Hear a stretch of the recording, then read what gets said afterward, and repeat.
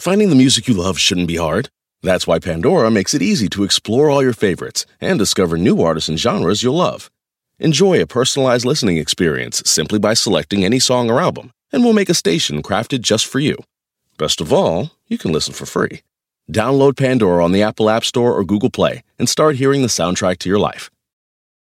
The living room is where you make life's most beautiful memories. But your sofa shouldn't be the one remembering them. The new life-resistant, high-performance furniture collection from Ashley is designed to withstand all the spills, slip-ups, and muddy paws that come with the best parts of life. Ashley high-performance sofas and recliners are soft, on-trend, and easy to clean. Shop the high-performance furniture in-store or online at ashley.com. Ashley, for the love of home. Scared to Death is explicit in every way. Please take care while listening.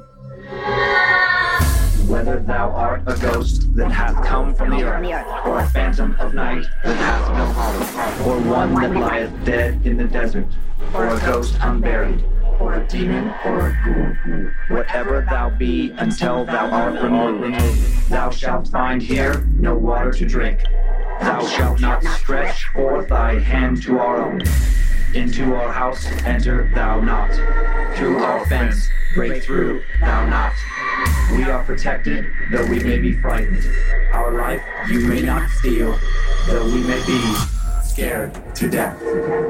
Welcome to Scared to Death, Creeps, Peepers, Roberts, and Annabelles. I'm Dan. Hi, Dan. I'm Lindsay. Hello, Lindsay. Hello. We have two quick announcements, and then we're off to a big show. Okay.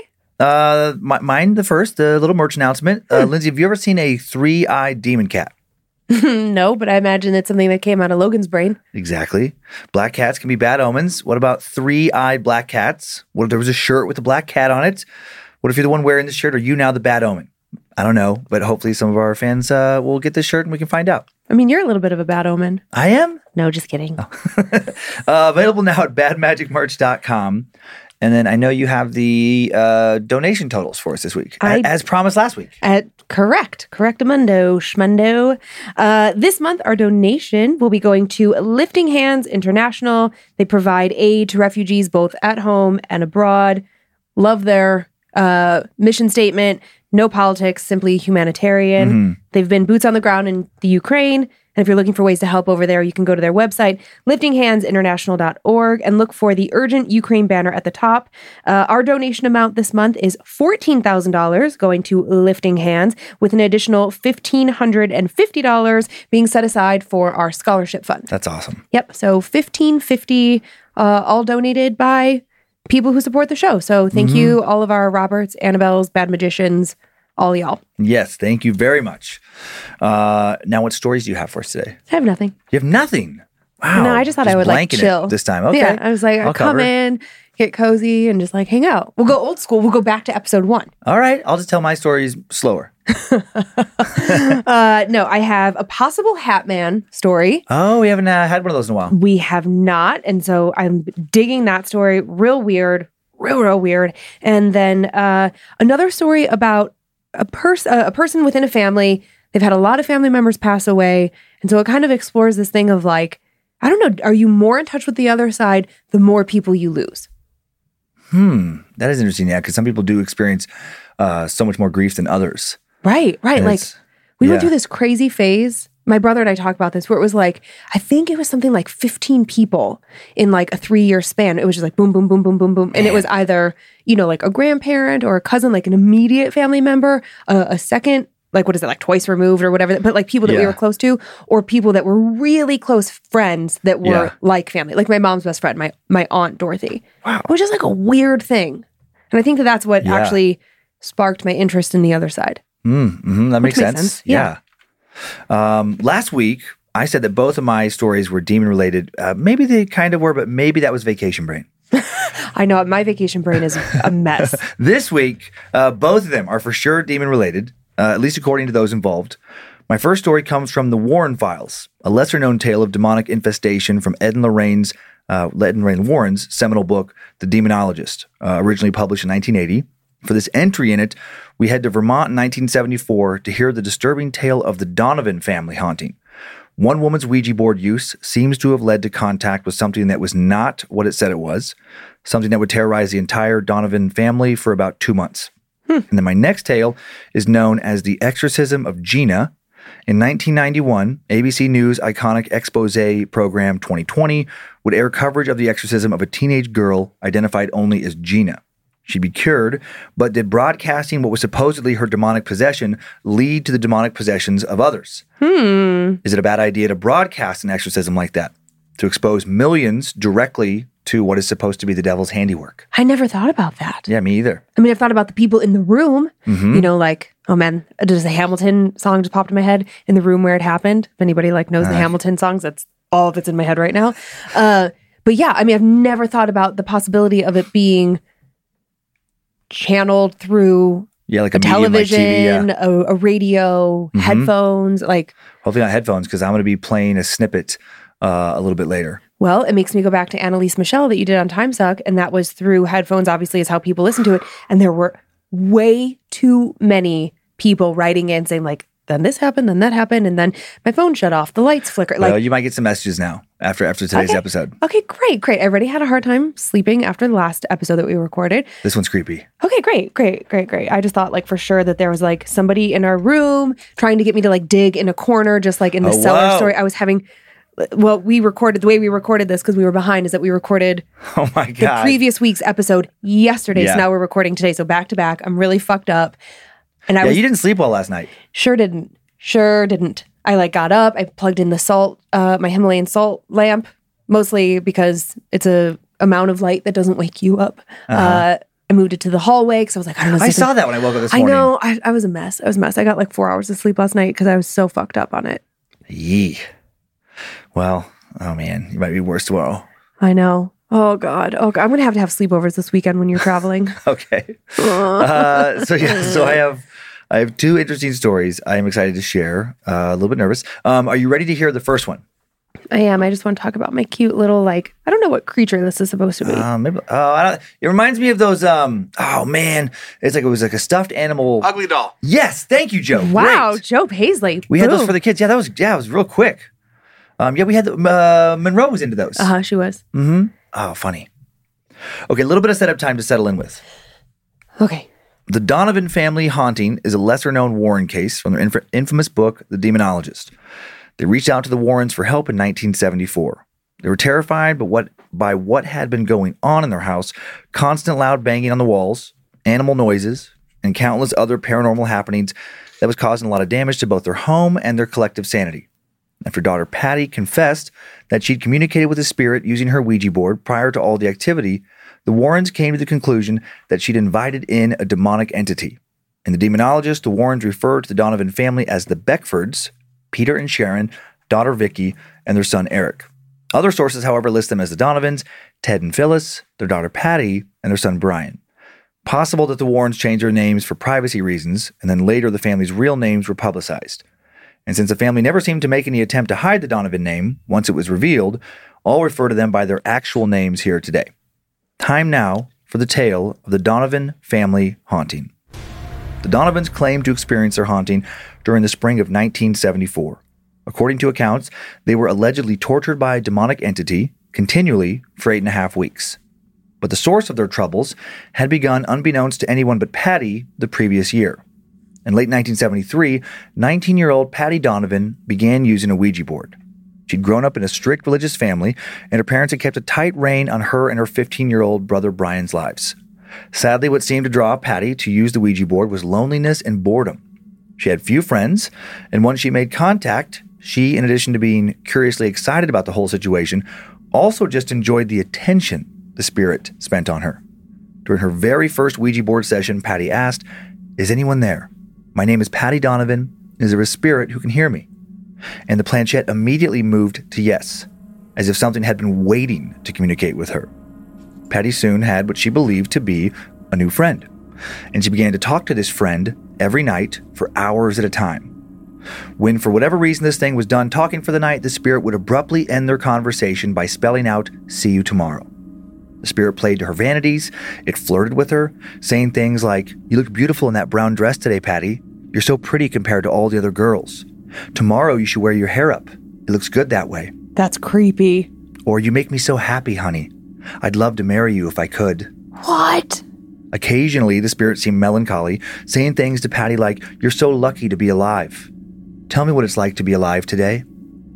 During nightly conversations that went on for months, Patty would mostly just tell the spirit about her day. One of the many subjects the spirit talked about in return was how it died. Patty came to believe that who she was talking to was the spirit of a teenage boy who died near where she currently lived a decade or so earlier when she was a little girl. A boy who died when he was right around her age now.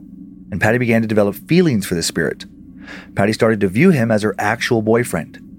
Patty was desperate to know the name of her would-be lover, but the spirit continually refused to reveal it. It said it couldn't reveal its name to a living person, or it would have to, quote, return to the mists. She didn't know that, according to demonology lore, when a demon reveals its true name to you, it gives you power over it, power to banish it to a realm where it can't reach out and contact you any longer. Is that why it wouldn't reveal its name? Or maybe did it know that there was no teenage boy who had died in that area a decade before and didn't want to be caught in the lie it was feeding to Patty. In February of 1974, Patty asked the spirit to reveal her future to her. And with a disturbing amount of detail, the spirit described the next 6 years of Patty's life. It said that she would have 3 children by 1978, one of many things it said that would eventually turn out to be true. On March 2nd, 1974, when Patty begged and pleaded with the spirit to manifest itself into some kind of physical form so she could see what he looked like, so she could touch him and be touched by him, the spirit abruptly ended their conversation. And then Patty, strangely, I think, never communicated with the spirit again. But it didn't exactly go away either. The very next day, March 3rd, her father Ted's car wouldn't start. He opened the hood, saw that his spark plug wires had been pulled out, some rubber hoses had been unfastened, and the fan belt had been cut. Patty's car also died the same day. Wouldn't start up at the drugstore, had to be towed. The mechanics told her some internal engine parts had somehow been disassembled. Strange timing. Other strange incidents of vandalism like this occurred the rest of the week. The back doorbell was torn completely out of its housing, shrubs were yanked out by their roots, and a 6-foot cast iron pipe on the roof was bent at a 90-degree angle. A few days later, on March 8th, one of Ted's tires went flat. On March 9th, when Patty got her car back from the shop, one of her tires went flat as well.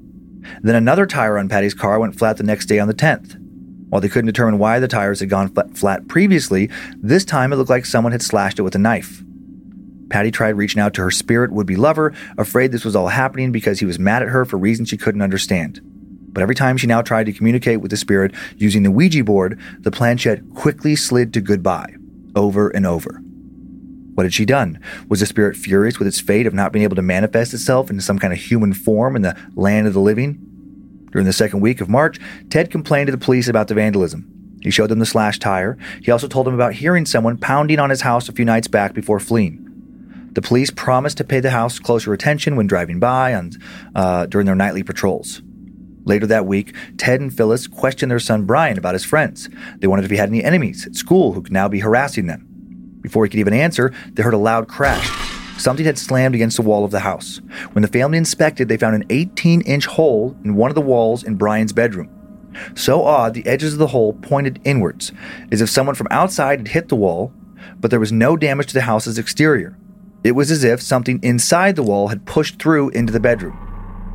That night, the family then heard scratching in the walls, as if a squirrel had maybe gotten inside them somehow. Then Ted heard something a hell of a lot scarier than that. He heard what sounded like someone trying to pry up one of their floorboards. The sound of someone or something trying to enter their home from underneath.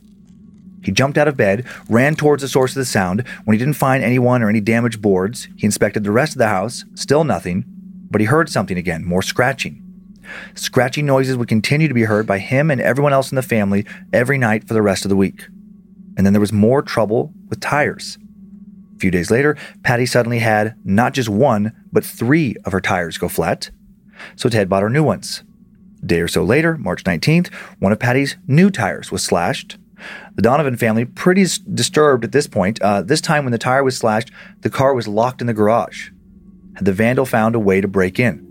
They feared someone was watching their house and targeting them, but they couldn't figure out who or why anyone would want to do this. During the third week of March, they heard something pounding on the house from outside all night.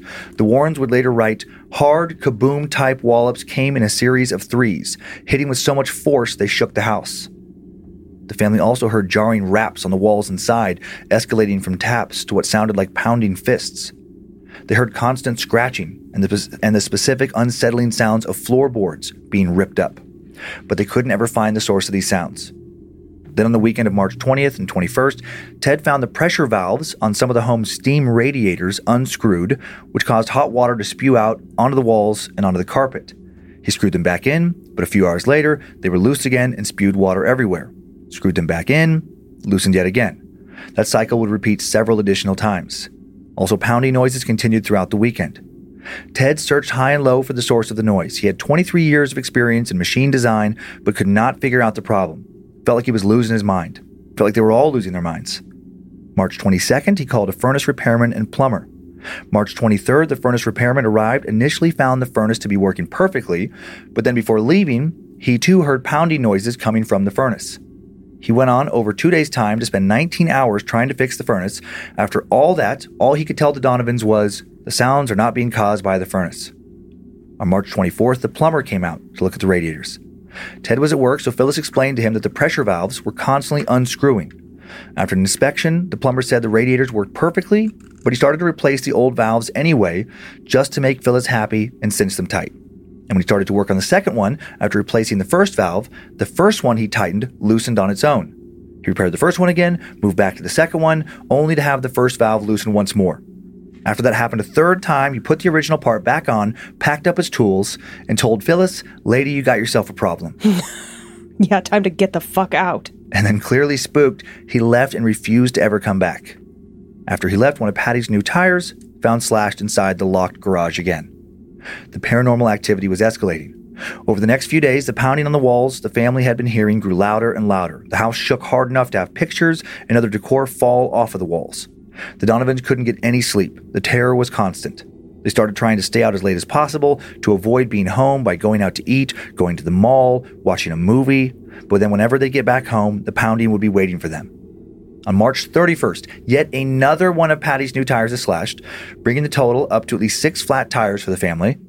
Then at 10 p.m. that night, while Ted and Phyllis are watching TV in bed, trying to ignore the pounding around them, while their teenagers, Brian and Patty, are sitting on their bedroom floor, afraid to be alone in their own rooms, the lights flicker 3 times and the TV turns off. The family now watches in horror as a large dresser in the room begins to levitate. The dresser was roughly 6 feet across, 200 pounds, somehow begins to twist back and forth in the air. Perfume, makeup bottles fall from the floor and shatter. When the dresser settles back down to the floor, a drawer slides open, hovers, then slams back shut. Then all the drawers begin to slam back and forth, open and shut, while the Donovans continue to watch, frozen in fear. A chair with a pile of clothes on it now lifts off the floor, tilts forward, dumps the clothes onto the floor. Then all the pictures in the bedroom lift off their hooks, float away from the walls, float around in a circle high above the floor. Phyllis screams, "My God, what have we done to deserve this?" When she screams, the bed collapses, sending her and Ted toppling to the ground, and all the floating pictures now fall to the floor at once. What the fuck? Then all is quiet, paranormally speaking, for a few hours. After that, the activity intensifies. Later that night, after cleaning up the mess, Ted and Phyllis hear what sounds like a kitten crying in a spare bedroom. They have no cat. And then that sound morphs into the sound of a baby wailing. Ted wants to check things out. Phyllis is too afraid of what they might find, stays in the bedroom. That night, nightly scratching sounds now turn into ripping and tearing noises. The whole family hears what sounds like a wood panel plank being ripped off the wall, and what sounds like fists pounding on the roof. As the hours pass that night, these noises move, slowly making their way from outside to inside, then up the hallway towards the family's bedrooms. And then they just stop, and everything goes silent for about an hour. Then Ted and Phyllis, who have gotten basically no sleep this night, it had been so long now since they've had undisturbed sleep, they hear sudden, sharp, jarring raps on their headboard, like someone is hitting their headboard from the other side with a hammer, causing them to jump out of bed. They hear what sounds like something big falling over in the living room. Ted runs out to investigate, finds his daughter Patty standing in the living room screaming, "Something was here! Something was in the room with me!" Patty describes a menacing, shadowy humanoid shape moving towards her in the darkness, disappearing when her father enters the room. Then all is quiet, but just for a few hours again. The next day, on what is now April 1st, the Donovans claim it rained rocks on their home. The Warrens would write, the rocks descended right out of the blue sky, pelted the Donovans' roof, and rolled off onto the lawn. Phyllis and the kids were home alone when it happened. Phyllis called Ted, who told her to call the police. When the officers arrived, they were stumped. It's written that they actually witnessed some stones falling from the sky, and this only happened at the Donovan house, not to any other houses in the area. The officers supposedly suggested to Phyllis that she call a priest. Phyllis waited to contact a church, and hours later, the night of the 1st, more levitating objects. Various objects around the Donovan home allegedly are witnessed rising into the air, floating around, falling onto the floor, slamming against walls, sometimes shattering, sometimes launching themselves at members of the family. The next morning, April 2nd, Ted contacts a local rectory, speaks with the priest on duty first thing in the morning. He goes over everything that had happened to he and his family. Phyllis also speaks on the phone. They want to make it clear this is not just one person witnessing all of this. Multiple witnesses obviously suggest this is not mental illness, this is a violent haunting, and the priest arrives within an hour. And of course, all is peaceful the entire time the priest is visiting. Without witnessing anything personally, the priest now begins to doubt the family's claims. No rituals of any kind are performed. But of course, as soon as the priest leaves, objects begin to levitate inside the house, again sometimes crashing into family members. It felt as though the family was being taunted, and Ted was starting to crack. He finally broke down a bit, confided in someone at work during his next shift. His supervisor thankfully actually believed him. He also remembered hearing about the Warrens on the radio and suggested that Ted and Phyllis check them out. He'd also heard that putting a blessed object in a home could stop poltergeist activity. Ted, desperate to try something, anything, found an 18-inch plaster statue of St. Anne in the basement of their home. Incredibly, when he took St. Anne upstairs, he heard a tremendous commotion downstairs. He saw rec room furniture supposedly floating through the air, soap and detergents levitating up, spilling onto the floor. Then when Ted goes back upstairs, the statue had vanished. Later that night, he finds it behind a toilet in the bathroom. Also, that night, the entire family will later claim to have heard shrieks and hellish noises come from throughout the house. And St. Anne moved around again. She was later found hidden under the covers in the guest bedroom. So strange. Following morning, Ted finds obscenities written on his son Brian's door. He's furious, initially blames Brian, who cries and adamantly repeats that he did not do it. Ted now decides to move the family to a hotel. Woohoo! Get the fuck out! Yep, so they can get some much-needed sleep, but they will not get any. Their fear and frustration will only deepen when they realize there is no fucking hiding from whatever is tormenting them. No. The paranormal torture follows them to the hotel. Lights at the hotel flicker, pictures fly off the walls of their room. They can hear what sounds like something pounding on the walls of their room. After leaving to go have breakfast the following morning, their room is ransacked. When the Donovans return to their room after breakfast, they find furniture tipped over, drawers pulled out, sheets and clothes thrown everywhere, and they're asked to leave. The manager said other guests had been complaining about strange and disturbing noises coming from their room, and a housekeeper had just reported them for damages. The Donovans, at their wits' end, terrified, don't know what else to do but to return home. The Warrens will later write about what they returned to. When Ted opened the front door, the mixture of smells was unbelievable. Rugs and beds were saturated with spilled food, cleaning fluids, liquor, shoe polish, cologne, perfume. Towels were stuffed in the toilets. Furniture in every room knocked over, some of it broken. Across the walls were scribbled truly demented blasphemies in blood-red ink and obscene accusations against God and Christ. On April 7th, after cleaning up this frightening mess as best they could, on Palm Sunday, Ted's brother Terry brings his family over for dinner. Phyllis and Ted tell Terry everything that had happened to them. And then, of course, nothing happens that evening for Terry to see himself, but he still believes his brother, and he decides to send his family home, and he's going to stay the night. Late that evening, he's showing his brother, Phyllis, and his niece and nephew pictures from their most recent vacation. He and his family had stopped at a place called Holy Land, some now long-defunct roadside attraction, and when he showed a slide of crosses and religious statues, what looked like blood began to flow from one of the basement walls. It would only appear later as water. Also, the lights flickered and a horrible pounding started upstairs. Ted and Terry ran up to find the source of the noise. Every time they got close, though, it would switch locations. Ted told Terry he should leave. He worried that something about his presence was increasing the level of paranormal activity that they were already experiencing. Terry urges him to find a priest who will believe him. He began that search, which took him longer than he had hoped. On April 8th, Ted was approaching the limits of his sanity. Afraid to leave his family home alone, he'd been calling sick for work, and now he didn't have many more sick days left. He was worried about losing his job, or his mind, or both. He tracked down a Catholic monk who seemed open to believing him. He talked him into visiting their home, and thank God the monk heard some unseeable force pounding on the walls. The monk told Ted, "This kind of spirit which delights in tormenting people is not a ghost, but a spirit of a special order. I myself cannot challenge that type of spirit that appears to have entered your home." By special order, it appears clear that the monk meant demonic forces were at work. When Ted asked him who could challenge the spirit, the monk explained that he may have to again wait longer than he was going to want to, saying before the church will assign clergy to a case such as yours, the matter must first be proven genuinely spiritual in nature.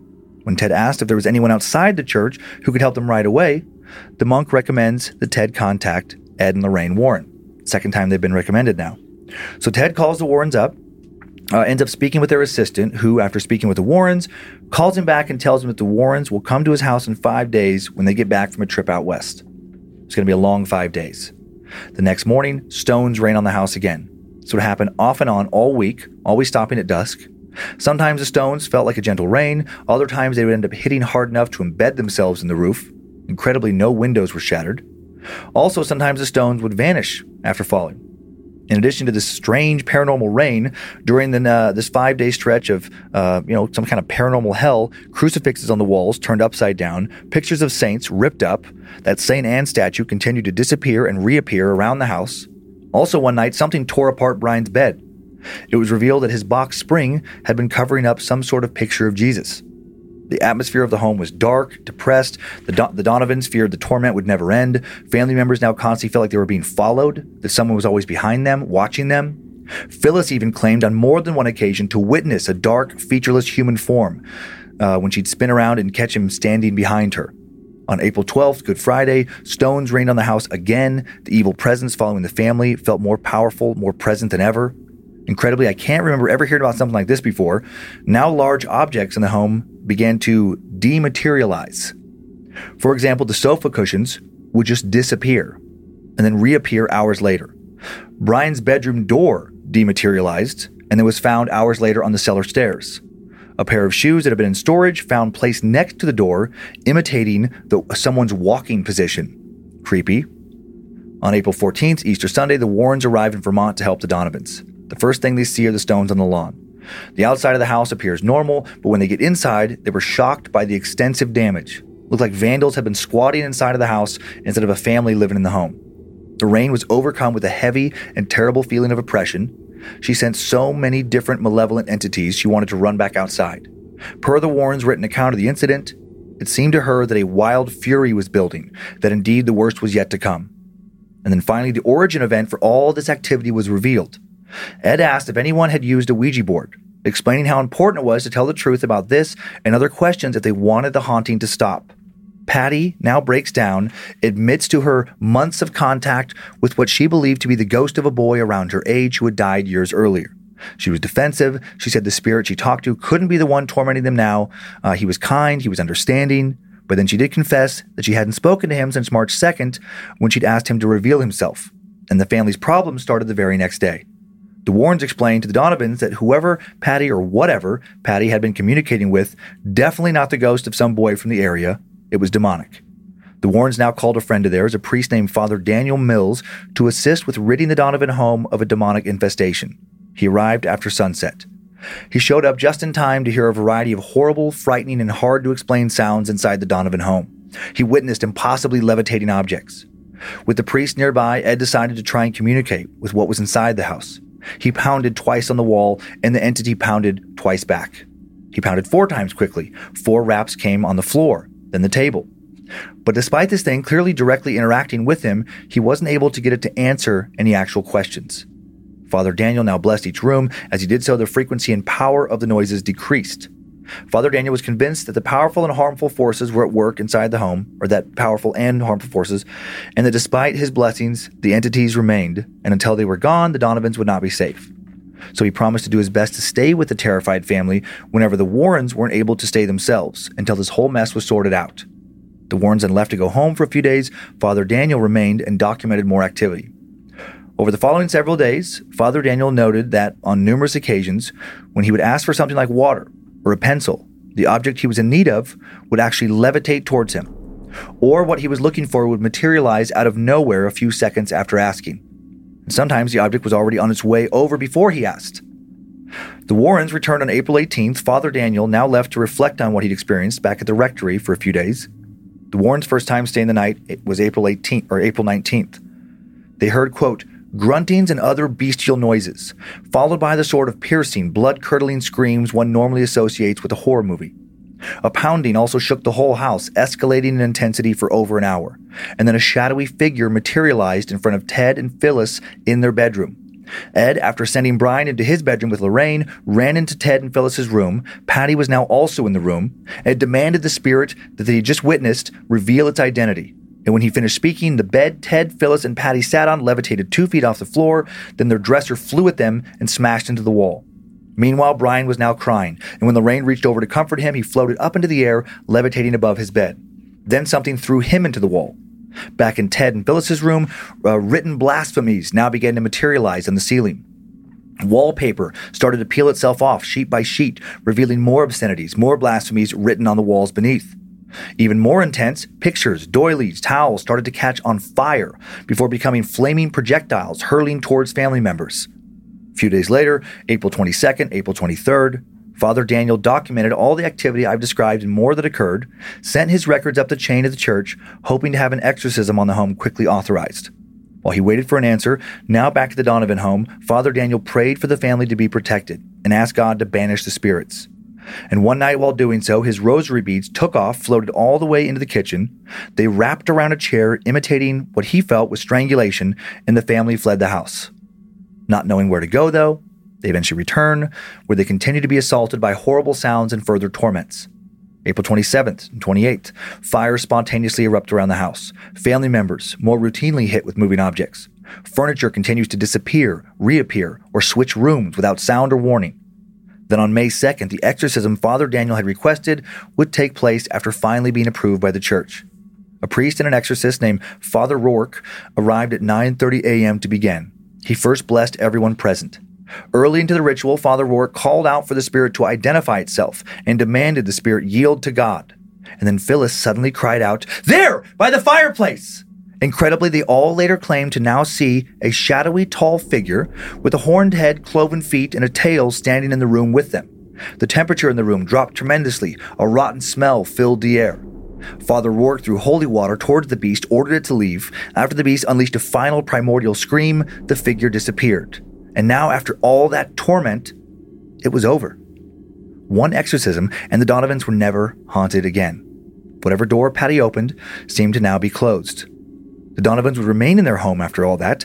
They would spend roughly $5,000 to pay for damages caused by whatever had been haunting them, about $22,000 worth of damages today, and they reportedly had never bothered again.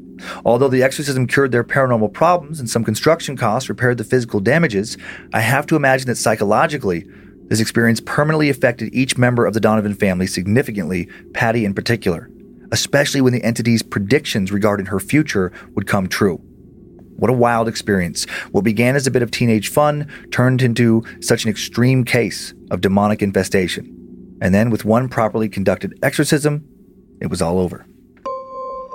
Wow. Yeah. So many wow. Yeah, there's been speculation, like just by fans of the Conjuring universe that this could be, the next one? A premise. Yeah, it hasn't been so far. There's no formal plans, but people keep wondering. I think it's been considered.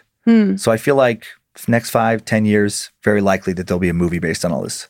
I actually made a note that some of it sounded familiar from some of their previous movies. And I just wonder if creative liberties is like the furniture floating, like the priest spending the night when the Warrens left. Like some of that sounded oddly familiar from a previous Warren-type movie. Yeah, it has happened in others. And that's, things spinning in circles, floating around, knocks of three again. That's actually... We've looked at enough of these stories now, kind of fairly common. So I think you're right. I think in previous movies, some of these things have happened, because they do seem to follow patterns for whatever reason. Yeah, just in particular, the wallpaper peeling and the floorboards popping up and the priest spending the night and the Warrens not. Or them kind of taking turns. Yeah. For some reason, that really stood out in my brain.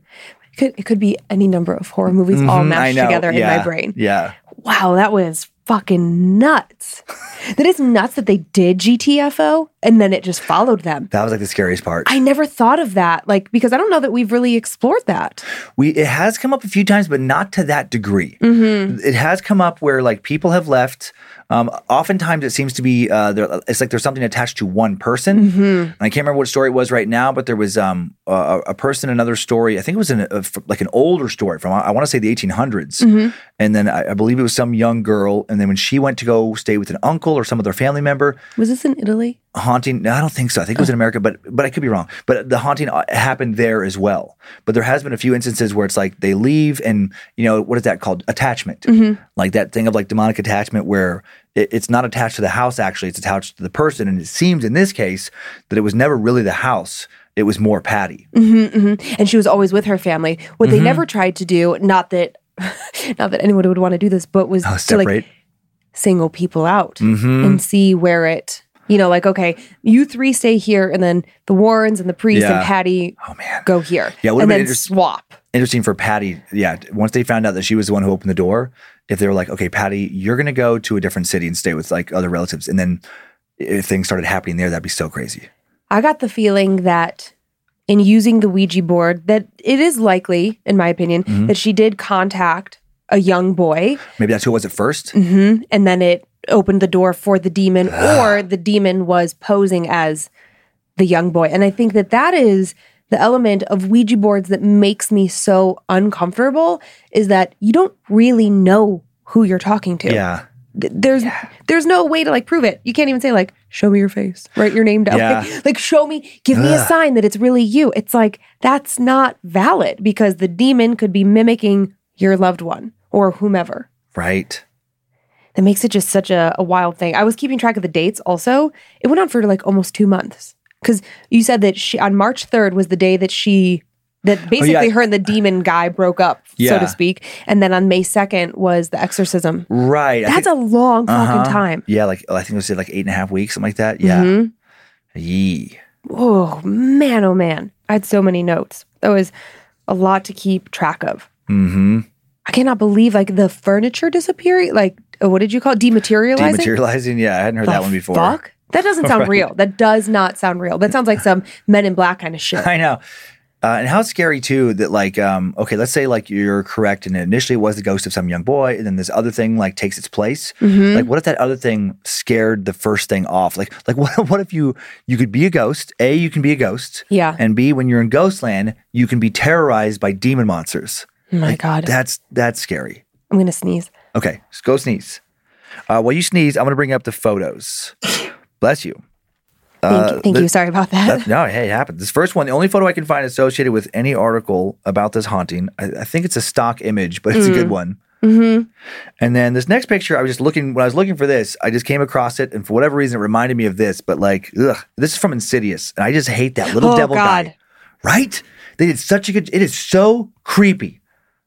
I'm not looking again. I already did not sleep well last night. I don't feel great today about getting better sleep. So this picture, it just made me think like, okay, at the end there when they all saw that little creature that had like the tail and the horns.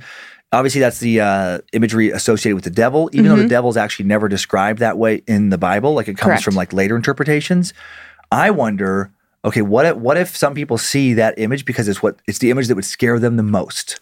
What if these things can just like, if they can manifest themselves in some form? What movie is that where it capitalizes on your fears? It knows what your fears are. Oh, yeah. And then it, if you're afraid of snakes, then that would be the thing that got you. Right. I don't know. Oh God, I cannot remember. Too many scary things. Like it's not called phobia, but it's something about like your phobias coming to life. Oh God, it was awful. Ooh. It was, okay, I just want to talk a little bit more about Patty and her like spirit boyfriend. Yeah. And it just made me, really hone in on this thing about anytime, especially with kids, you tell them, don't look over here. That's any kind of like severe restriction or like strict life. 9 times out of 10, I would say, people go hard the other direction. So I feel like this is somewhat her parents' fault too. Yeah, I know what you're saying. Yeah, when you're too strict. Yeah. Yeah, exactly. You can have rules and you can be stern. But don't be repressive. That's the perfect word for it. Exactly. You put that kind of pressure on somebody. it's not natural. No. And it is natural to kind of bounce back and push against it. Well, yeah. Or just crumble. I mean, in my mind, it usually goes one of two sad ways. Mm-hmm. They either push back too hard and go too wild in the other direction, or they just kind of die inside. Right. And it's like the light goes out and they just, shuffle through life just to whatever makes mom and daddy happy. Oof. All Yeesh. awful ways to live. Last thing before we move on. I did also I wrote down, was the spirit protecting her by going to no? So when she asks the spirit boy to materialize, to really show itself, and it goes to a hard no, and then she can't get him to come back and communicate with her, I have to wonder if it was in fact a young spirit boy. And the reason he didn't materialize was because he knew that if he tried to, he would bring something with him. I had this thought of like, oh, he was trying to protect her. Maybe it was too late. Well, obviously too late because of what ensued afterwards. Right. But the story's really giving me the chills. Like, it's freaking me out right now. yeah, I said this yesterday when we recorded last week's episode, but I've been reading so many fan stories, and I have an episode coming up that is so good about spirits from the other side, like the relationship between us and them. And I was just picturing it the whole time, like, oh my God, oh my God, oh my God. Like the things that can happen, that what if nobody else sees it? Well, I don't know. It's just such a mind fuck. That is what it is. Yes. Gotta cleanse the house for sure. I did not do it last night. We were too busy doing other things. And we got to do it tonight. Okay. Have to. I other things felt or the cleansing? Both. Oh, okay. We could just do it like, as part of our routine. Okay. Yeah. This is how I get Dan into crystals and smoke cleansing and all of that. We're just like, do it naked. Okay. Well, unfortunately, our next story is similar to this story. So I have so many full body chills. It is wild. The recording's you're gonna lose your shit. Are you ready to leave one demonic tale behind only to start a new one? Not particularly, but here we go. Another tale of demonic possession right after today's sponsor break. This show is sponsored by BetterHelp. What are the things that weigh you down on a day-to-day basis? What kind of stress are you holding on to? Do you spend much of your day going over things in your brain over and over until they are so distracting it affects your mental health? Well, don't worry. You're not alone. We all carry different stressors, some big, some small. When we keep things bottled up, the results can be negative. Therapy is a safe space to get things off your chest without fear or judgment. It's a place to work through what is heavy on your mind and heart so that you can feel lighter and happier. I'm always holding on to something. It's the way my anxious brain works. I'm continually worried that I've done something wrong, that I've hurt the feelings of someone I love, and that I have let someone down. I'm stressed that I'm not being a good enough mom or wife. I panic that our life will implode at any given moment and it'll all be my fault. Thankfully, I have an amazing therapist who helps me talk through each of these scenarios. After each and every appointment, I feel lighter, happier, and more capable of showing up as my most authentic self. Get it off your chest with BetterHelp. Visit BetterHelp.com/scaredtodeath today to get 10% off your first month. That's BetterHelp, HELP.com/scaredtodeath. Summer is just around the corner. Who's excited? I know I am. With the warmer, sunnier days calling your name, the last place you're going to want to be is in your kitchen, cooking and meal prepping. Make your life easier with Factor's no prep, no mess meals. Factor's never frozen, always fresh meals are dietitian approved and ready to eat in just 2 minutes. Think of all the extra time you will get outside in the summer sun when you aren't wasting hours in the kitchen. I think I speak for everyone when I say that the summer is the busiest time of the year. We are all trying to cram in as many things as possible, from concerts to vacations and everything in between. With Kyler home from college and Monroe on her break too, I want to spend as much time as possible with them. And while I truly love to cook, the summer is the one time of year that I'm the least interested in doing that for 3 meals a day. So I lean on Factor to help keep me healthy and in step with my diet. I'm obsessed with the honey yogurt pancakes for breakfast, the pork El Pastor for lunch, and the cilantro lime barramundi for dinner. So easy and saves me so much time. Head to factormeals.com/scaredtodeath50 and use code scaredtodeath50 to get 50% off your first box, plus 20% off your next month.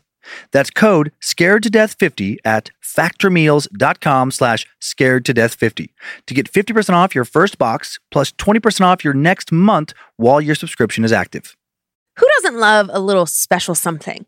A gourmet cupcake from your favorite bakery or a lovely bottle of wine? Do you ever splurge on a massage or an expensive meal? If you treat yourself to the best of the best when it comes to the things you enjoy, why would you settle for less when it comes to your health? Your health should be a top priority. I mean, you have one body to get you through this entire life. Why not treat that body to the best?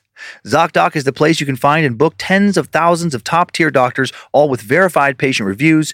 Don't settle for anything but the best because you deserve the best. ZocDoc is a free app and website where you can search and compare highly rated in-network doctors near you and instantly book appointments with them online. I've been battling some insane heartburn lately. I tried all the over-the-counter things, cut out spicy food, alcohol, but I just can't seem to get any relief. After speaking with my family doctor, he suggested I see a gastroenterologist. Knowing I could find an amazing doctor within seconds on ZocDoc, I went to their website, entered my zip code and insurance information, and began to scroll the reviews of all the available doctors in my area that could help me find a solution to my problem. And I did it all in just a few clicks. So easy. Go to ZocDoc.com/scared and download the ZocDoc app for free. Then find and book a top-rated doctor today. That's ZocDoc.com/scared. ZocDoc.com/scared. And we're back, creeps and peepers. That short break from today's horror is over. Decent amount of time needed to set up this one. Most of the exorcisms we've covered so far have taken place somewhere private. I think all of them have actually. In a church, someone's home, somewhere where the guest list is tightly controlled, someplace other people won't stumble into and risk the demon possibly transferring over to the new host. That will not be the case here with this story. The exorcism I'm about to share was widely viewed, broadcast to millions. Was that a terrible, reckless, and dangerous idea? 29 million people tuned in to the April 4th, 1991 episode of 2020. Oh my God, how many? 29 million. Holy crap. One of that program's most watched ever episodes. TV reporter Tom Jarrell, talked about a 6-hour exorcism he'd witnessed that had recently taken place in Florida with a 16-year-old girl named only as Gina, and portions of Gina's exorcism were televised. Gina had been physically abused as a child by an acquaintance, then felt traumatized by her parents' divorce. And according to her mother, Gina had recently began behaving oddly, throwing tantrums, spitting, speaking in a low gurgle as something that identified itself as Minga. Worried for her daughter's mental health, her mother sent Gina to a hospital where she was diagnosed with psychotic episodes. But none of the antipsychotic medications she was prescribed seemed to be working. And instead of improving, Gina's condition grew worse. Her mother then turned to the church and to the help of Reverend James LeBar, who had the idea to broadcast the ancient rite. His argument was that he wanted to show 2020's millions of viewers that the devil was still very much around and that people could still turn to the church for help from evil forces. But did his effort do more harm than good? Time now for the tale of the exorcism of Gina. During this segment, 2020 viewers were told by the anonymous priest performing her exorcism, Father A, that during a consultation over the course of Gina's 6-month pre-exorcism preparation process, she had mentioned another case he had worked on by name.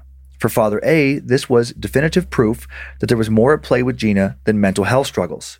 He knew there was no way she could have learned about this case she spoke of by any non-paranormal means.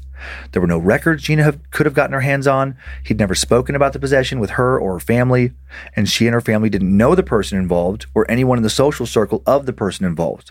And Father A knew that clairvoyance is a clear sign of demonic possession. Also, a woman who prepared the room before Father A's exorcism would speak to 2020 of the strength Gina showed last time her demon stirred her, throwing around everything in the room with terrifying inhuman power. Because of this, during the exorcism, Gina would be physically restrained. Strapped to a chair, she proceeded to bark and babble mysterious languages before Father A. "You want pain? I'll give you pain," he said at one point, addressing the demon. "Throw your terror, Lord, over the beast who is destroying what belongs to you." Abruptly, Gina stopped retching, turned violent, a low guttural voice burst forth, "Get out of here!" Undaunted, the priest responded, "In the name of Jesus Christ, I silence Minga. I command the spirit of evil to leave now." But the menacing voice returned, "We don't want to leave. We want Gina." But they wouldn't be able to keep her. By the end of the exorcism, Gina became complacent, obeyed the commands of the exorcist, whose voice also softened into a compassionate tone as he said, "Gina, kiss the cross of Christ. Mama's going to take you home now. Relax." That day's exorcism ended with no one hurt, but Father A seemed to have something dark in his eyes when he told viewers, "I could die tomorrow. I could be attacked. I could be taken over." Clearly, he was worried about the power of whatever was inside Gina. He would not die or be attacked or be taken over. But what about the millions who would soon watch his exorcism? Later that night, Gina was still hearing voices, so Father A performed another exorcism, this time at her house. She was then taken back to the Miami Children's Hospital, where she spent 2 weeks in the psychiatric unit and was put on antipsychotic medication again. And this time, she seemed cured of whatever had been ailing her. Some would say that it was all psychiatric intervention that cured her, but Reverend James LaBar told viewers that it was important to note that Gina's improvement began after the second exorcism. Before she had the exorcism, nothing happened, he said. According to reporters, after the exorcism, Gina said she was happy and thanked God for her liberation from evil. Others who watched it, though, may not have felt so liberated. People had exorcism parties all over the place, one 2020 viewer later told People magazine. "I was in 6th grade when this aired. I taped it. I brought the VHS into my small all-day seminar class the next week to share with my classmates. When the 26 or so minutes of tape devoted to the exorcism were done, the room was thick with a cannot unsee sense of unease. I remember thinking I could see the dark circles forming around their young eyes." Monsignor Rossetti, a Catholic priest who once worked out of the Diocese of Syracuse, New York, for 5 years before moving on to Washington, D.C., said that he and his team have performed hundreds of exorcisms, if not thousands, and he noticed a sudden spike in possessions after that episode of 2020 aired. Once, as Monsignor Rossetti watched a man in front of him, he said he saw his blue eyes turn yellow and the pupils shrink down to dots.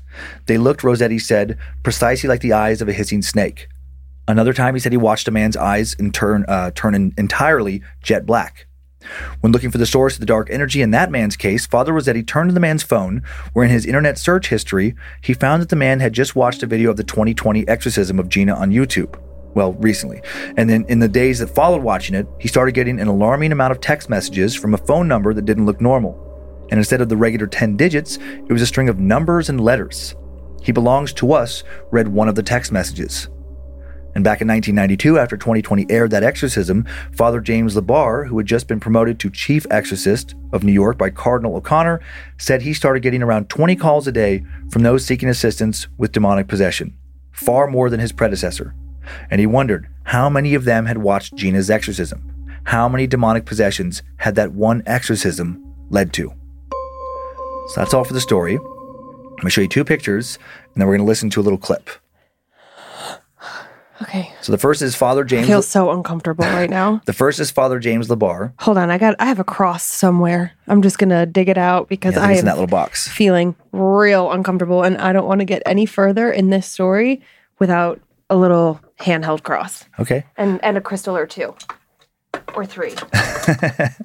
Okay. I feel as prepared as one can feel. This first one, Father James LaBar, chief exorcist for the Catholic Church in New York in the 90s. Okay.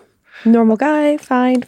Next one is Gina, a pic from People magazine during her exorcism. Oh, God. And now we're going to watch a short clip from part of Gina's exorcism that aired on 2020. About 20 seconds worth. Oh, boy. Okay. I have some cleansing spray that I'm just going to protect myself with. Okay. I am surrounded by the light. Okay. You guys ready? Yep. Okay. Of God, do no damage to this person or to any of the people in this house. Lord Jesus Christ, send your Holy Spirit into our hearts and our lives, Lord. Send your Holy Spirit into our lives, Lord. Lord Jesus Christ, our living God. Stay away! I now exorcise you, most unclean spirit. You gave power to your apostles to pass through dangers unharmed. Armed with the power of your Holy Spirit, I can attack the evil spirit in confidence and security. Rejoice your strength. Yeek. So that's that little sample. The fuck? That's just such a disturbing voice. And obviously that could be somebody, I guess, changing their voice, but it gives me the goosebumps. Uh-huh. Yee. Oh, boy. Are you ready to stay up all night long? All night long. All night long. Oof. Oh, boy. I don't know how to, make this okay. Oh, God. Oh, boy. It's going to be a long couple of nights, days, things. I have so much cleansing work to do. I should probably, like I said, I'm not going to tell any stories. I'm just going to go and start cleansing shit. Wow. That is terrifying. Mm-hmm. Truly terrifying. I did make a note. I feel like we did have a story somewhere of another televised exorcism. I don't know. I don't know. sounded somewhat familiar. Somebody will tell us if I'm Yeah. making it up or if I'm thinking of like an exorcism that was done so maybe in front of a bigger audience, maybe not necessarily televised so much as more people witnessed it or something. I don't know. Wow. It is getting harder to track all that stuff just because we've done so many stories now. I mean, I keep a list so I don't repeat a story. I know. I could go back into that list and look for it. But I mean, but I also don't have that list memorized. You know, we've done a lot of different tales now, and I still get spooked. I still get spooked. It comes in waves. I'll go like a few weeks, and I'm like, oh, okay, that's fine. I'm okay now. I'm adjusted. And then every once in a while, it'll just a couple stories will just get me. And today's, what's interesting is today's, maybe just because of where I was reaching, I think I was researching them on the plane or on vacation. Like it didn't bother me as much doing it in little bites here and there. But then telling them today was the most freaked out I got by them. It's so interesting that you say that. Sorry, I did because I realized I don't think I gave you a squishy. Oh dear. I know what to do. Joe, we're going to need some help. In the box, there's Joe. Look at that was not a black figure. That was Joe. There's so many of them in there. Just reach your hand in and pick one. Let's do this today. Oh, fun. It's like a grab bag. Okay, close your eyes. Close your eyes. Oh, okay. Well, I was going for this guy. Okay, fine. This is the one I wanted. Okay. Thank you, Joe. I got a little skeleton guy. Thank you, producer Joe. Say hi to everybody. Show your face. Thanks, Joe. Sorry about that, guys. Oh yeah, because you were talking about researching on the plane and then like on vacation. Yeah. So last night was the second night that we slept at home. The first night I was so like jet lagged and tired, and we'd had like an overnight flight, and I had taken a gummy and like slept really hard. So I didn't feel anything. Whatever. Everything seemed fine.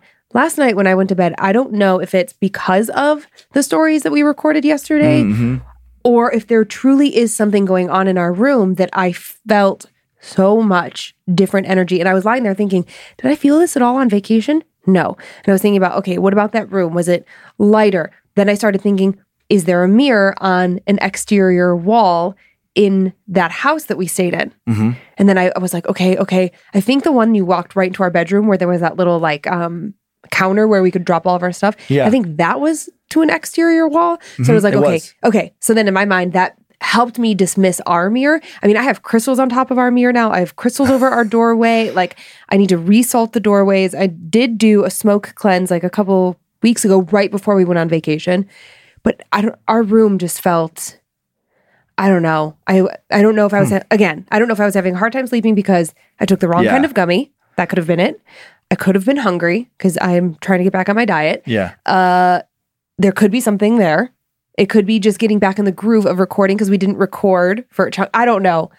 But did you feel, but you didn't feel anything last night, but you slept really hard. But the night before you saw potentially something in our house.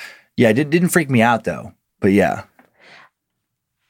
I think sometimes I don't necessarily think that it's something evil so much as it's just something. And just the thought of that is enough to scare me. Yeah, that makes sense. Oh boy. It is going to be such a long, long week, my friend. Oh boy. Are you ready for me to try and scare you back? I am. I don't know if I can outdo you this week. I mean, those were intense. something. Yeah. Wow. Well, we're going to start with a possible Hat Man appearance. We haven't seen him in a while. And I thought it was interesting in the story that the fan who tells the story doesn't draw that conclusion. It was like they just skipped over. I'm like, how did you not call that out? So maybe it didn't occur to them. So sorry if I'm about to point out something. But riddle me this, Dan. Like if you see something, an apparition, and it's wearing a hat, do you immediately jump to Hat Man? Yeah, just because of how many times we've talked about that entity or, like that phenomenon here. Yes. What if it's not wearing like the wide brimmed hat?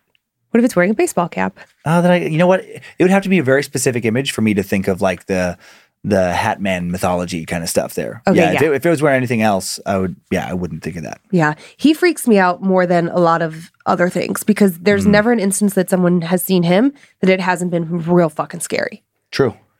Right? Yeah, there's no that I'm aware of. Has been no friendly encounters with this supposed Hat Man. No, he doesn't seem friendly, protective, helpful. He just seems pure naughty. That's not the lore around this thing. This thing is real bad, supposedly. Well, all right. Let's see what Amanda has to share with us. Hey, Dan and Lindsay. My name is Amanda. I'm a fellow creeper, but I'm a rational creeper. I usually only expose myself to scary stuff during the day or with my husband around. I often listen to your podcast while I'm cleaning our bed and breakfast. Sometimes I'll have my headphones in and I'll forget that I have the vacuum going, which is one of those auto vacuums, like a Roomba. It will come up and bump into me, usually at the scariest moment of the podcast. Freaks me out every time, especially since I'm always alone in the house when I'm cleaning. But with this podcast, it has a funny way of making you feel like you're not alone. Before I get to my story, I just want to give you a little background on my paranormal experiences. In my family, we all believe that we have a little bit of a sixth sense and all have clairvoyant dreams. It's not a constant thing, but we do have interesting experiences every now and then. We think it stems from my mom. My mom is the only surviving relative of her immediate family. She lost her dad at 14, her youngest brother 20 plus years ago, her mom a year later, and just lost her youngest brother last year. Because of all of the loss, I've always felt like my family on the other side was near. If there are bad spirits or demons, there's got to be good ones too, right? It's safe to say I've always felt protected and never really encountered a bad spirit. Until a few years ago. In 2019, my husband, 3-month-old son, and I all moved into my in-laws' house in Las Vegas for a short period of time. When we moved in, I immediately noticed strange things happening. A few times while I was nursing my son, the ceiling fan would turn on by itself, out of nowhere. The lights would flicker and the power would constantly go out, but only in our room. One night, I was up late in the kitchen. From the kitchen, there's a short hallway that leads to the garage and the laundry room. As I was baking cookies, I heard someone walk behind me and go into the laundry room. I knew someone or something walked behind me because there was a cooler with some Tupperware stacked on it near the entrance of the hallway, and it just started rocking. After checking, I realized no one had in fact walked by. As usual, I tried to brush it off, but this time it felt different. It made me nervous and scared. A few weeks later, one of the scariest things ever happened to me. My husband would work late nights, so it was just my son and I sleeping in our bed for easy transitions of nursing throughout the night. I woke up slightly because my son's breathing started to change. He was breathing a lot faster than normal, and he started to do a very soft whimper, as if he were scared. It concerned me at first, but I kept my eyes closed, trying to sleep until he really started to cry. That's when I felt something. Someone was trying to pull me off the bed, pulling at my arm, pulling at my shoulder. I rapidly opened my eyes and looked at the foot of the bed and saw a man with a black suit, hat, mustache, and glowing eyes staring down at me. I was petrified. You know that bad feeling you get in the bottom of your throat and the top of your heart? I got that as soon as I saw him. Before I even tried to move or react, I heard a voice in my head telling me this is a bad spirit and you need to ask it to leave. Without any hesitation, I sternly told it to leave, and instantly the man disappeared. I told my husband about it the next morning, and he chalked it up as sleep paralysis. I had experienced sleep paralysis as a kid, but never to the extent of seeing an actual person or even hearing someone speak to me. Also on this occasion, I never felt paralyzed. It all happened so fast that I didn't even try to move.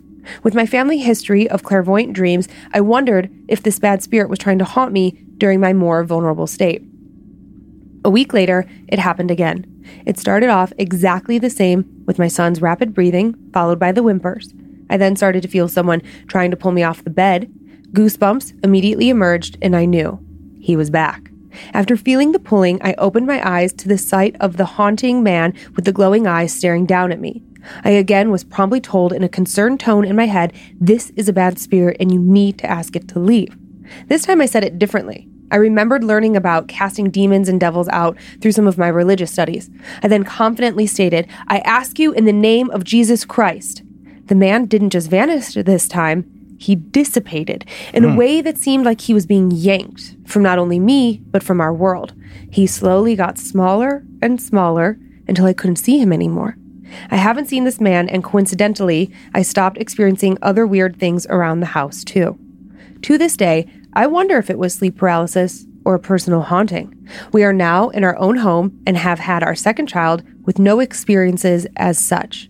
I often wonder if my good spirits/family were nudging me awake, trying to warn and protect me and my son from this bad spirit. Thank you, Amanda. Thanks, Amanda. Yeah, that is that connection her husband made with sleep paralysis. I mean, that does come up a lot around the Hat Man. But there's also a lot of stories like that where people are like, yeah, but this felt different. Where they like see this figure so clearly. I think it's just an easy go-to. Oh, you must have been dreaming. Oh, it must have been sleep paralysis. Yeah. I'm not saying sleep paralysis doesn't happen. It sure does. I mean, scientifically proven. But it just seems like an easy write-off. Like, you're fine. It's weird with the hat. Like a shadowy entity in a certain kind of part of your periphery with sleep paralysis. There is some kind of, like scientific, like they figured out, they think, like why that image kind of like comes up. I don't remember why exactly. It's been a while since I like dug into it on Time Suck side, but the hat is a weird add-on. And that's usually like it's like where it's kind of positioned by you is not directly like in your line, like full line of vision. So that's always kind of weird too, when it's something like directly in your line of vision and has a hat, like the mustache, like all these extra features. Right. Is very odd. Yeah. That your brain would manufacture that. Oh, it's just so uncomfortable. Yeah. Well, she was right. Sounds like to recognize it as right from the very beginning as something that was not friendly. Yeah, no. Smart mama. Okay, you ready for... Good ending. It went away. I know. They got lucky. They got the fuck out and it went away. But she didn't disclose if anything continued to happen in that house because it was her in-laws' house. Doesn't sound like it. Doesn't sound... The way she wraps it up, it sounds like it just went away. So her conclusion that maybe it was about her seems valid. Something about her energy in that house, maybe. I don't know. Yeah. I don't know. Ready for one more? I am. Okay. I think, one thing that we discuss a lot here is what happens when we die. I mean, ultimately, that's the premise of this whole show. Really, when you think about it, like what happens on the other side. And mostly we think that it's, from death that we get these spirits, right? It doesn't... Yeah. I mean, yeah, like the ghost ones for sure. And then there's I don't know, like with the alien type one. With entities that are supposedly not human, who the hell knows? Right, but that aren't like, I don't want to say imagined, but don't seem like shadowy figures. Like an alien feels more tangible, even though it's not. Or like, like things that are assigned like demonic, that title. I mean, I don't know what they're part of. And I guess they could not be the result of the death of a person. It could just be a separate thing. Yeah, but I mean, but most of the stuff we deal with, I would think, it does seem to be like people who are alive, then they died, and then they've come back to contact this world in some way. That's what it seems like most of the time. Yeah, and that is the thing that most interests me, I guess, about this show. I mean, there is that part of the thing of like what else is just out there in general, but really with the strong interest, probably for most people, I would think listening, like you just talked to, is just like, well, yeah, how are we tied to this? How is our death tied to this? Yeah, and like, can we come back and talk to our family members? Like, it doesn't always have to be bad. True, exactly. Right? So it can be like, maybe, perhaps in this instance, is it maybe a warning about something? So let's dive in.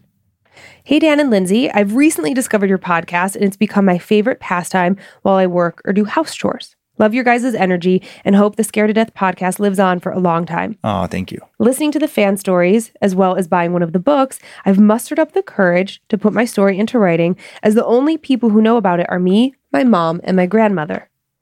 When I was a young girl, I lived with my mom, who fell on hard times. Money was tight, and she worried about a roof over my head, and so it was decided that we should move into my grandmother's. My grandma inherited the home, and it had been in our family for 2 generations before. Located down an old dirt road in rural South Carolina with 3 bedrooms, a big fenced-in yard, and a relatively safe area, it seemed like a good choice, and my mom was happy with the positive change. Things were looking up. Moving in was a breeze, and I was thrilled to have the upstairs to myself. It had 1 bedroom and a bathroom that led out to an open area where the stairs met. Downstairs contained Jack and Jill bedrooms, with the bathroom connecting them, and a large living room and kitchen. I remember walking through the front door and feeling at home. However, that changed the first night in my new room. I woke up in the middle of the night, shivering and feeling like I was being watched. The single window on the wall let little light in from the porch, but just enough for me to see him. A tall, thin man stood at the end of my bed with a devilish grin, looking at me with black eyes like I was prey and him the predator. I felt suffocated under his gaze, unable to move, speak, or even breathe. He drifted to my side of the twin bed and hovered his face above mine. I remember the smell well. He smelled like rotting meat, disease, and all things ugly and decayed. All of a sudden, pressure started building in my chest. He wasn't touching me, but I could feel his weight, dark and heavy. I snapped out of my silent shock and screamed. I screamed so loud that I would lose my voice. I could tell my screams amused him. Thankfully, my mom heard me and rushed upstairs to my room. And as soon as the door flung open, my mom called my name and he was gone. All that was left was the odor of him. She tried to comfort me, but nothing worked. All I could see when I closed my eyes was his ugly, terrifying face. I spent the rest of the night in my mom's bed, unable to sleep, scared that the man would show his face again. A few days went by with no strange occurrences, but I still felt the heaviness in my room. But at least I didn't see the man. It was a little before my bedtime, and I was upstairs, hanging out in my room, when I suddenly felt very cold.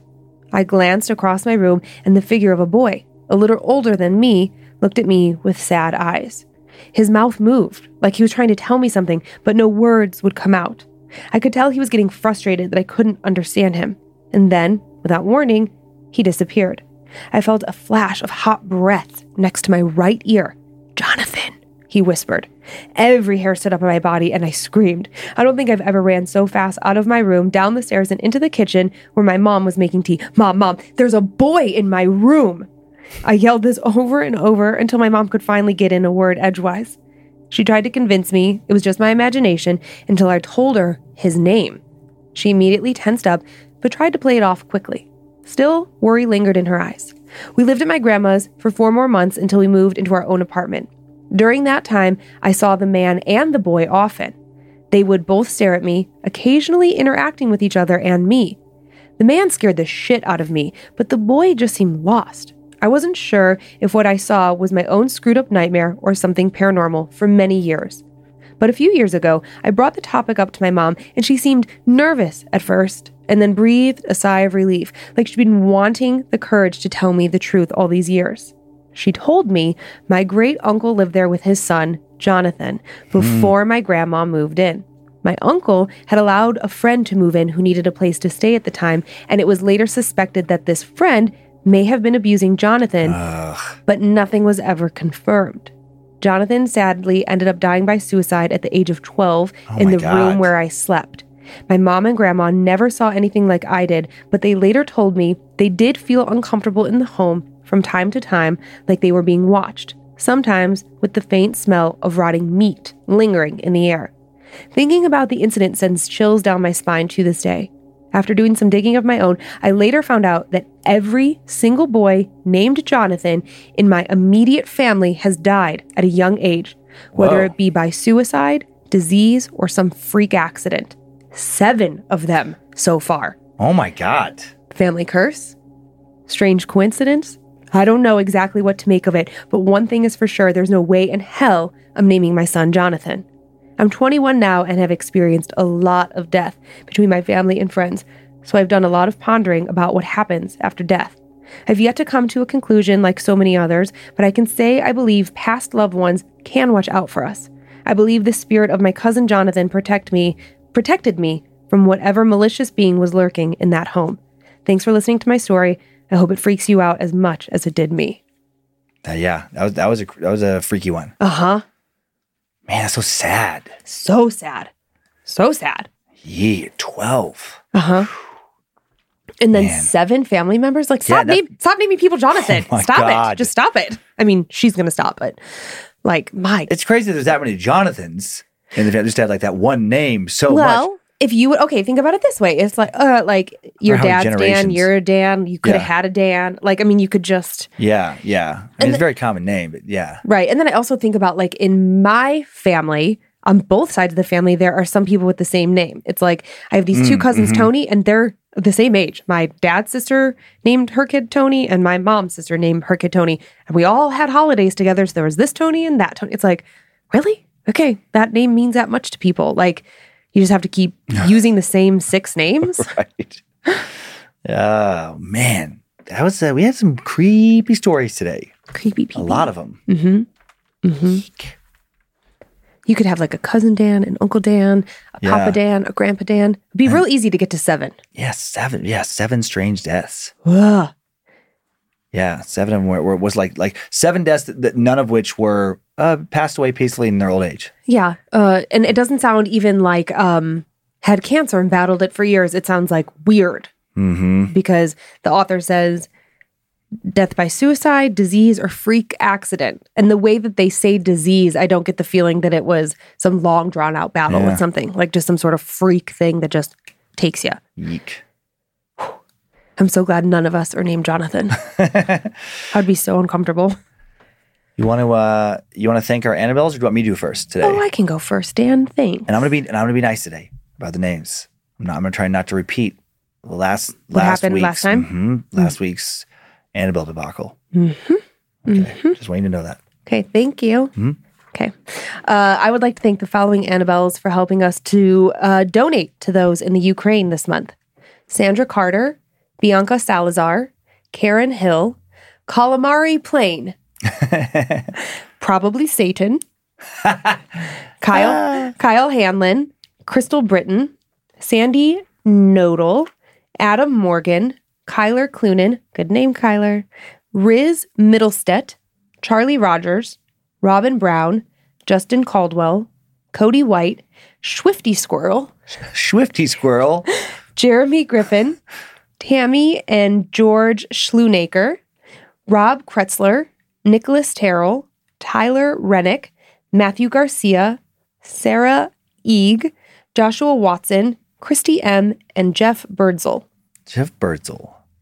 I would like to thank the following Annabelles: Rafael Gonzalez, Matt Kilgus, David Druzinski, Brandy D. Frank, James Eberly, Devin Ellis, Vonnegut 13, Jennifer Wilson, J. Rock, Taylor Hammond, Leanne Diamond, Matthew Rains, Schuler Marshall, Joe Librandi, Amy Pilk, Faith Trahan, Piper Matthews, Memily Serena, Lexi J. Walker, Veronica Whitaker, Megan Blind, Marie Brock, Sarah Oden, Emily Nuttall, and Mark Jagels. Sarah Oden? Not Sarah? The way it's written, S-A-R-H-A. S-A-R-A-H? Oh, maybe it was a type. That's just the way I copied it over. I didn't retype it. I just copied what you put. So maybe it's Sarah Oden instead of Sarha. Sarah. Sorry. I was going to comment. I love the name Veronica. Yeah? I love that name. That's a good name. It's a good one. I have a few spoopy shout outs. Okay. To Brittany from Frankie, happy anniversary. To Corey from Tim, happy birthday. You're the best friend ever. And also happy 420. I love this one. To Carl from Alex and Dom, but really it's to Carl from himself, as he knows his brother won't remember to do this for him as he had done it for his brother. Happy birthday, Carl, in Australia. Oh, nice. It's so funny. He was like, I know that those idiots aren't going to do it for me. I'll do it for myself. That is our show today. It was a fun one. I feel like I feel vacation brain over. Yes, I feel I feel focused. I feel like I can read words on a page again. Yeah, you did great. Thank you. Thank you for continuing to send in your personal tales of terror, everyone, to mystory@scaredtodeathpodcast.com. You can email us for everything else, info@scaredtodeathpodcast.com. Thanks to Logan Keith and Liz Hernandez for their work on social media, and to Logan again for running badmagicmerch.com. Thanks to Joe Paisley for producing, directing today, tossing that squishy.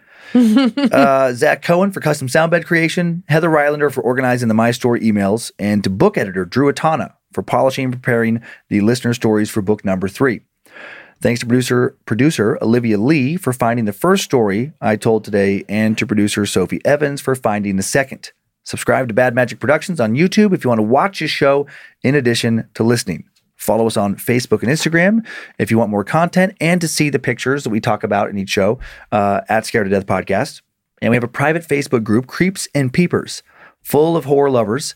Thanks to Liz Hernandez for moderating that. And if you don't want to hear any ads, if you want monthly bonus episodes, check out our Patreon and get the entire catalog ad-free and so much more. Enjoy your nightmares, Creeps and Peepers. Hope you were scared to death. Bye. If spirits threaten me in this place, fight water by water and fire by fire. Banish their souls into nothingness and remove their powers until the last trace. Let these evil beings flee through time and space Evil may pass through, but hath no home here within, scared to death.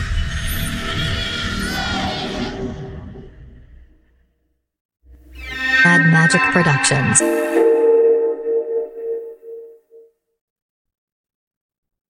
Every Stearns & Foster mattress is handcrafted with the finest materials for irresistible comfort every single night. Now, save up to $800 on select adjustable mattress sets only at stearnsandfoster.com. Lesser savings may apply. Pandora makes it easy for you to find your favorite music. Discover new artists and genres by selecting any song or album, and we'll make you a personalized station for free. Download on the Apple App Store or Google Play and enjoy the soundtrack to your life.